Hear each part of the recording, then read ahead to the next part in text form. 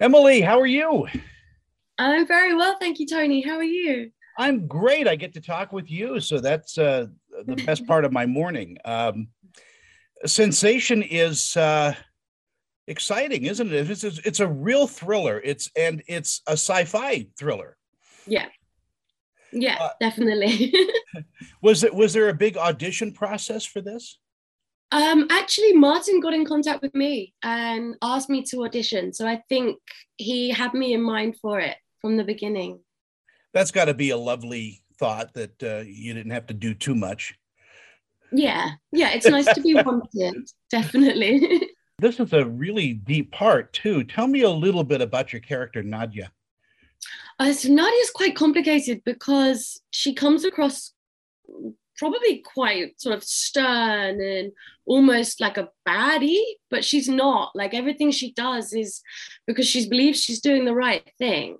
And she's doing it for her own safety and for the safety of her brother Yuri, who's also in the program. So it was an interesting character to approach, but Martin really had like a strong vision for Nadia and who she was. So it was helpful to go with that. When you approach a part like this, do you sit with the director and say, "Look, I need to build a backstory. We need to have, so you're comfortable in the part as an actress." Yeah, you got to know who you are. It can't just be those 100 pages.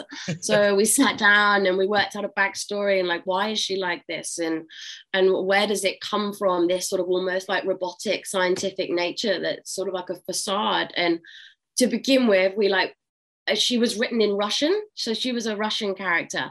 So, and that I wanted to play her with a Russian accent. Like I would have loved that opportunity, but Martin didn't hear it, but he just squashed that from the beginning. He said, no, do it in your own accent.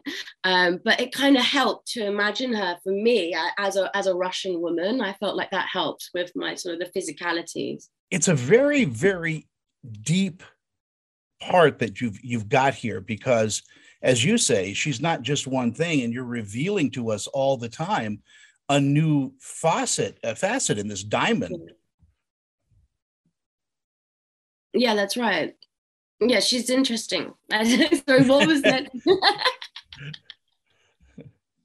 What was the question, Tony? I know I go a long way with these questions.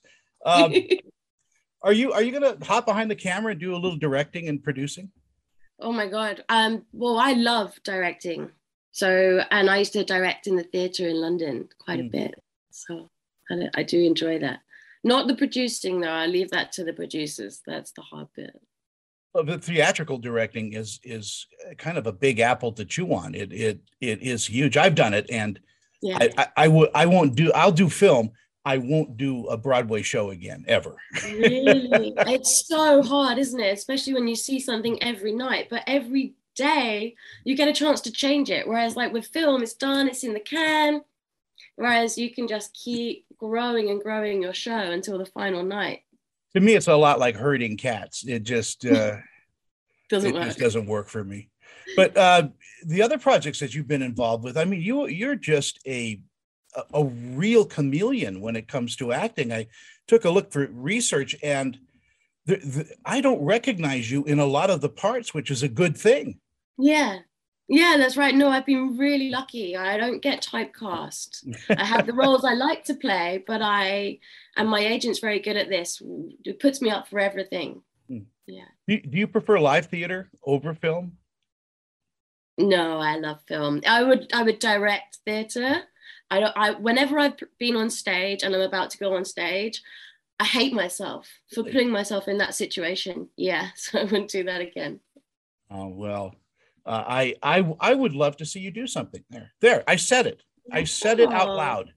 okay, we're gonna put that out there. Put it out in the universe. But you're what are you working on next? Which is a really lousy question to ask a person. I'm just gonna make something up. Yeah, No, just make something up. I've just had a baby, Yeah, so a little really. bit, little bit busy with the baby, but I do have a couple of films on their way out. So a couple of films I haven't seen yet that we shot during the pandemic last year while I was pregnant. So really interested to see. One of them's called The Last Heist, which is another British gangster film. So similar to my Rise of the Foot Soldier franchise, it's got a couple of the actors from that in it.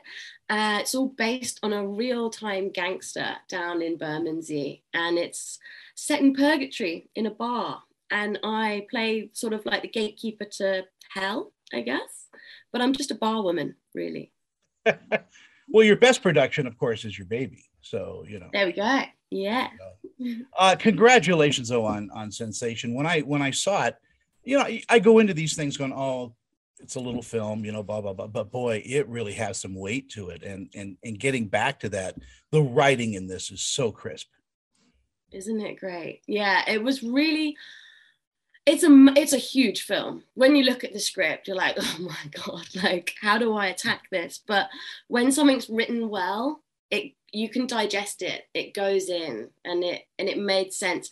I mean, we changed the script, we changed the story, like lots of things happened within our filming schedule. So the film that we ended up with wasn't the film we shot, like wasn't the film I auditioned for. But I think everyone should be really proud of it. I think it's a really good film. I think you should be. It's a dynamite film. What do you think audiences are going to take away from it? I think it's one of those films where you just don't stop talking about it, because everyone's going to watch it and come away with different opinions and different ideas of why things happen, because I don't feel like anything's really set in stone with it. Like it's really open to interpretation. I think anyone that loves sci-fi, psychological thrillers, things like that, they're gonna love it. Emily Wyatt, you are a dynamite person to talk to, and I appreciate your time this morning.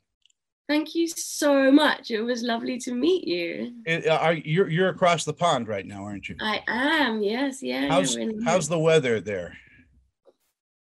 Pretty shit. Yeah, in Salt Lake too. It's just it's cold. Can't stand the cold. I wouldn't mind it if it actually just snowed. Then I'd be happy. Come visit us here in Utah. Promise we'll take care of you and the baby and your family. Thank you. Take care. Bye, Tony.